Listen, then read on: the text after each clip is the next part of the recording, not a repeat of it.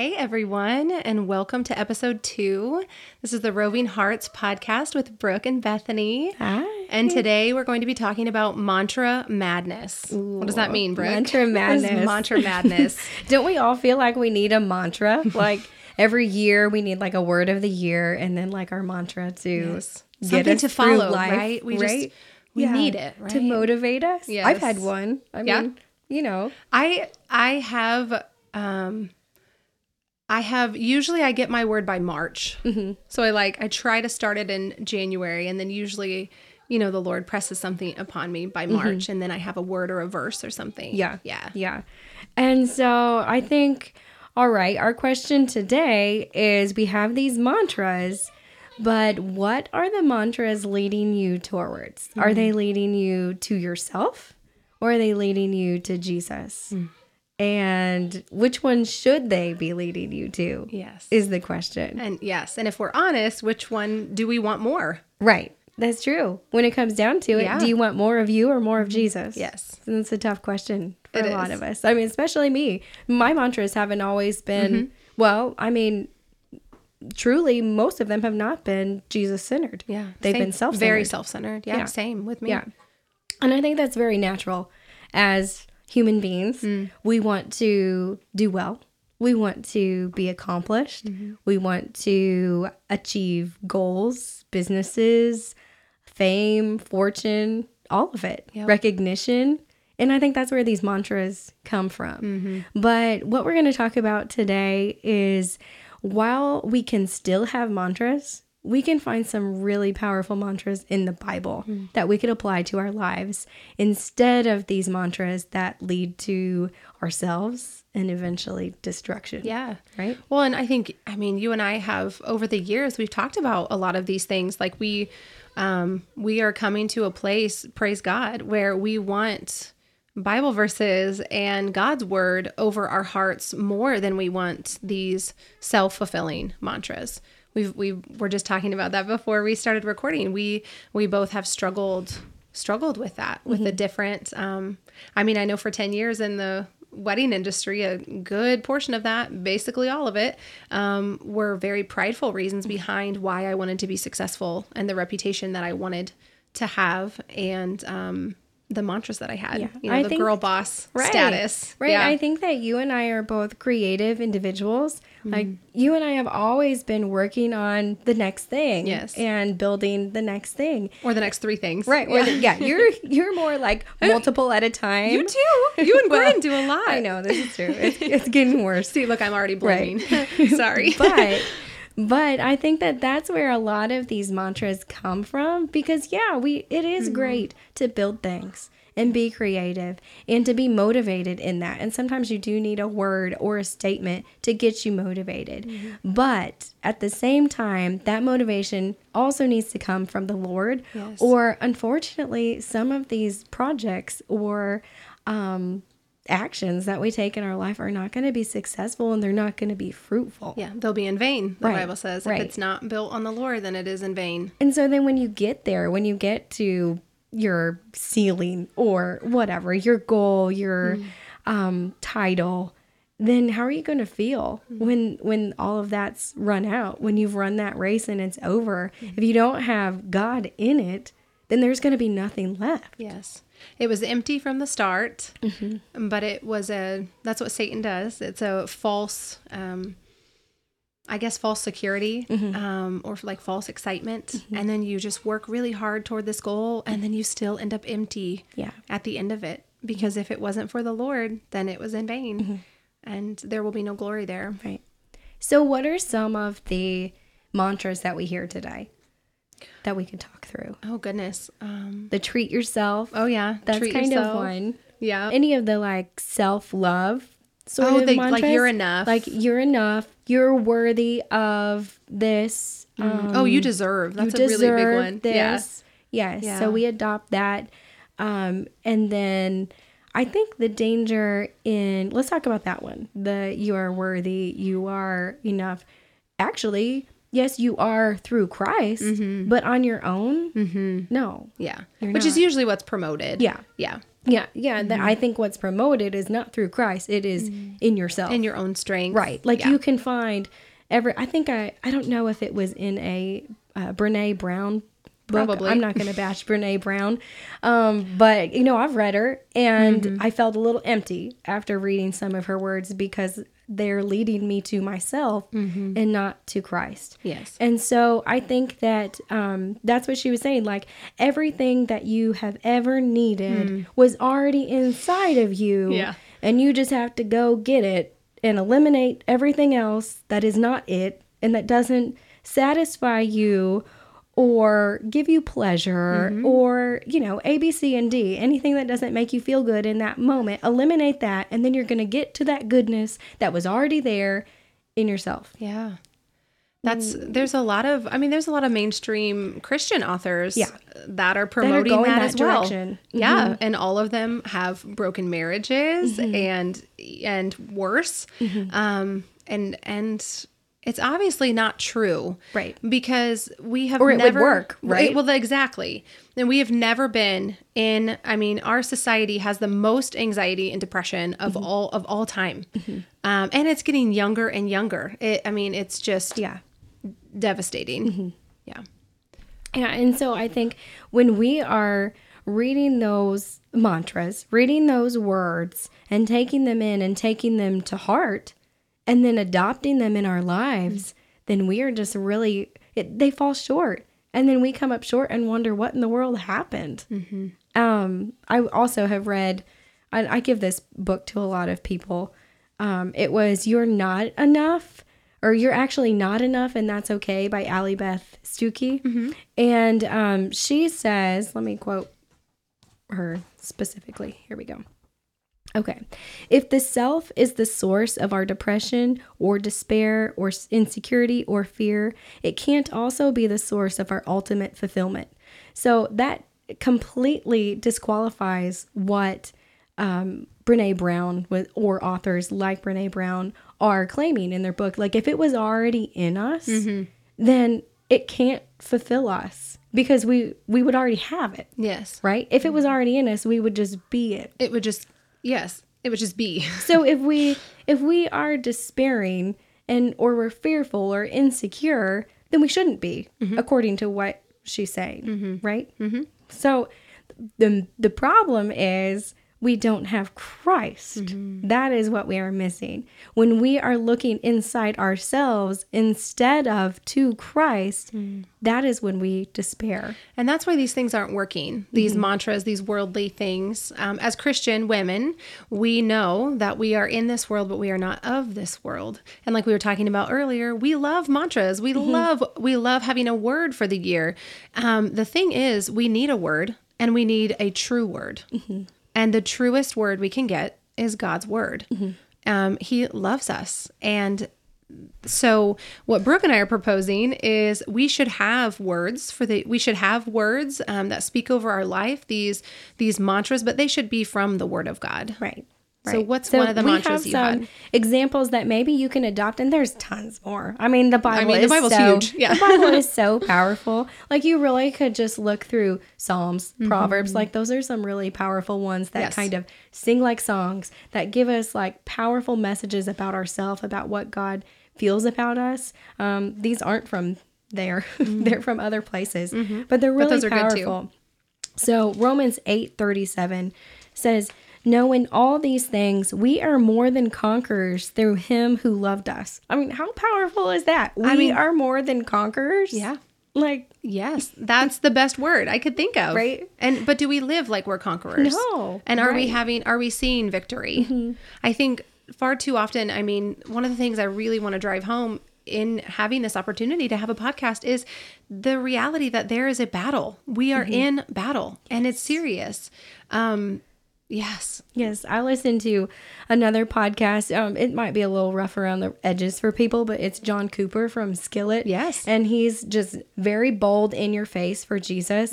And he, like Bethany said, he says, we are in a battle. I mean, you may not feel like it in your cozy homes, and we're not like in war here in America, but we are actually. Yeah. And we have been for a very long time. We have. And so something he says is he repeats this verse to himself every day. He gets up in the morning, looks in the mirror and says, we are more than conquerors.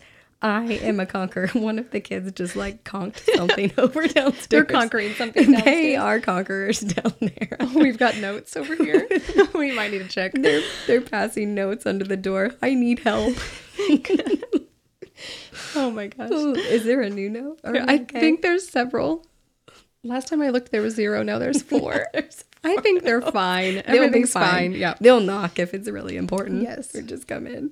Another one I have is Nehemiah chapter 8, verse 10. And it says, the joy of the Lord is my strength. And I think that not enough people look to the Lord for their strength. I mean, there can be so much joy even in sorrow. I know that when we were losing Gordon's mom to cancer, and just like sitting there watching her take her last breaths, like in her last moments of life, like, yes, there was so much sorrow, but to hear the nurses talk about what Barb meant to her and like what a testament she was to the Lord in her last moments. Never missing an opportunity. Never missing a moment to talk about Jesus to people. There was so much joy. And I think that gave us so much strength in that moment to see, this is our purpose here. Our purpose is not to live a happy, healthy, wonderful life.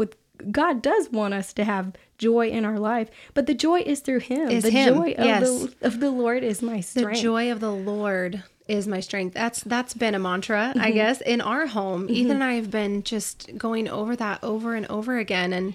And we've had death too, as you know, as we're very close, and it hit you as well. I remember the day that my dad died. It was a beautiful day. It was one of those really spectacular days. And I remember needing to get some fresh air and walking with my husband hand in hand on the sidewalk and just thinking, this is absolutely one of the worst days of my life. But this is also someone else's really good day. Yeah. And it is still a beautiful day. And then when Mom passed, I remember all of us siblings just weeping and holding each other's hands and praying. And I couldn't leave the room without praying my thanksgiving to God, without praising Him. Even in death, there is praise to Him because we're believers. And if we are believers, oh, death, where is your sting? You just really find out if it's true in your heart. Yeah. When you're standing there in that moment. And I was praising God because it was true. Because my parents taught me Jesus, and now I have Jesus. Nothing can separate me from that love and that truth.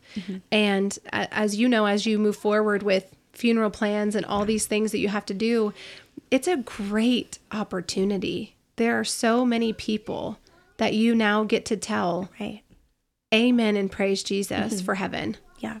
Yeah. Yeah, for heaven. Yes. This isn't it. No. There is a heaven, and I think that through losing Barb, I have just been supercharged about reading about heaven. I don't know how else to describe it, but I just crave heaven and learning more and more about it. And I fully believe that it is going to be so wonderful. We cannot even imagine. So many books that I've read say we can't even name the words. We can't even say the words that will describe how wonderful heaven is going to be. So even our best words here. Even our best words. The most beautiful words that we have will not describe the beauty of heaven. And I think that, so then we can find that joy in that heaven, that we get to go there and we get to be there with our people. Yes. And so now our job here is to prepare everybody to go. Let's get out of here and go there. Yeah.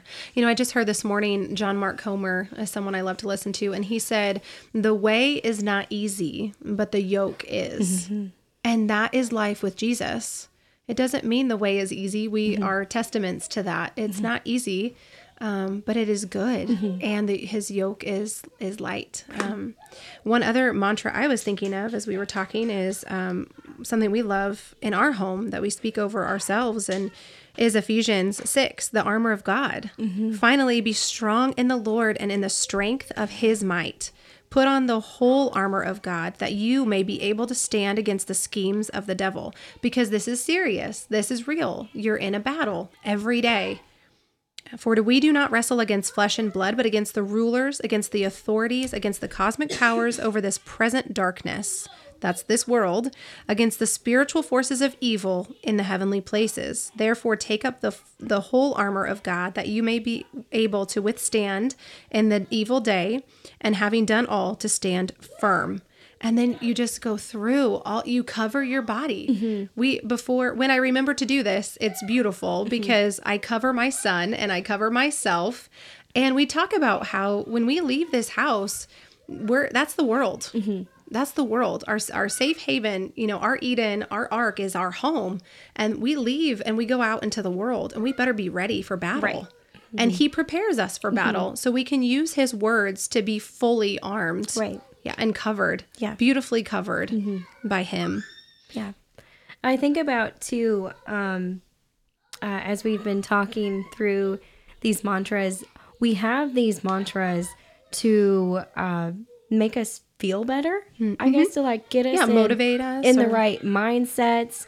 But I wrote in my notes here, you know what feels so much better than building up yourself? Building the kingdom, watching souls be saved, overcoming yourself, and overflowing with his righteousness. Amen. I don't know I don't have good words either to describe how that feels, to watch somebody change in their relationship with Christ, somebody that you've been working with, maybe somebody that you have known for a long time, and you just really have been praying over them, and then to watch them develop a relationship with Jesus. There are no good words to explain how good that feels. Yes. And that could be our whole life. You could be doing that work every day. Yeah. So rather than building and building and building your reputations or your wealth on earth, you can be building the kingdom by working and being in the lives of other people. Yeah.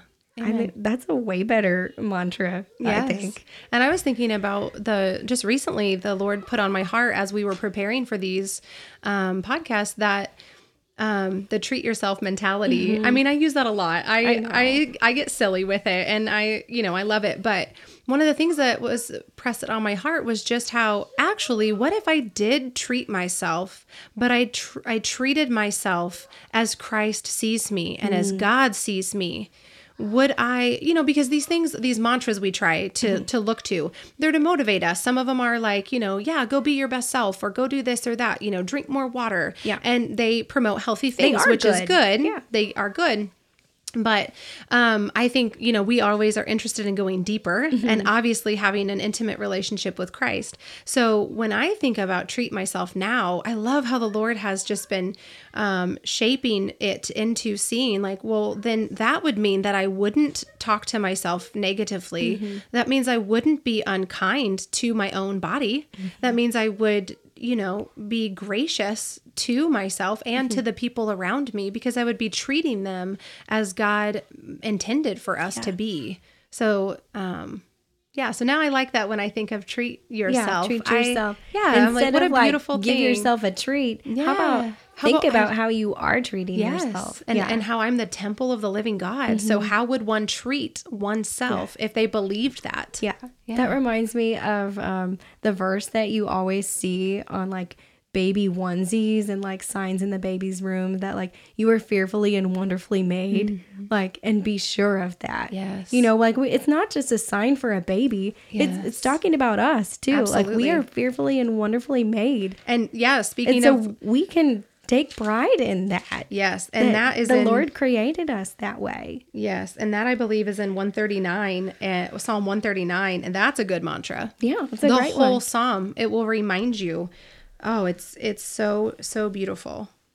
Well, thank you. That is all the time we have for today. Thank you so much for listening. I feel like we could just keep going, but so special. We've got more for you, and we will talk to you again soon.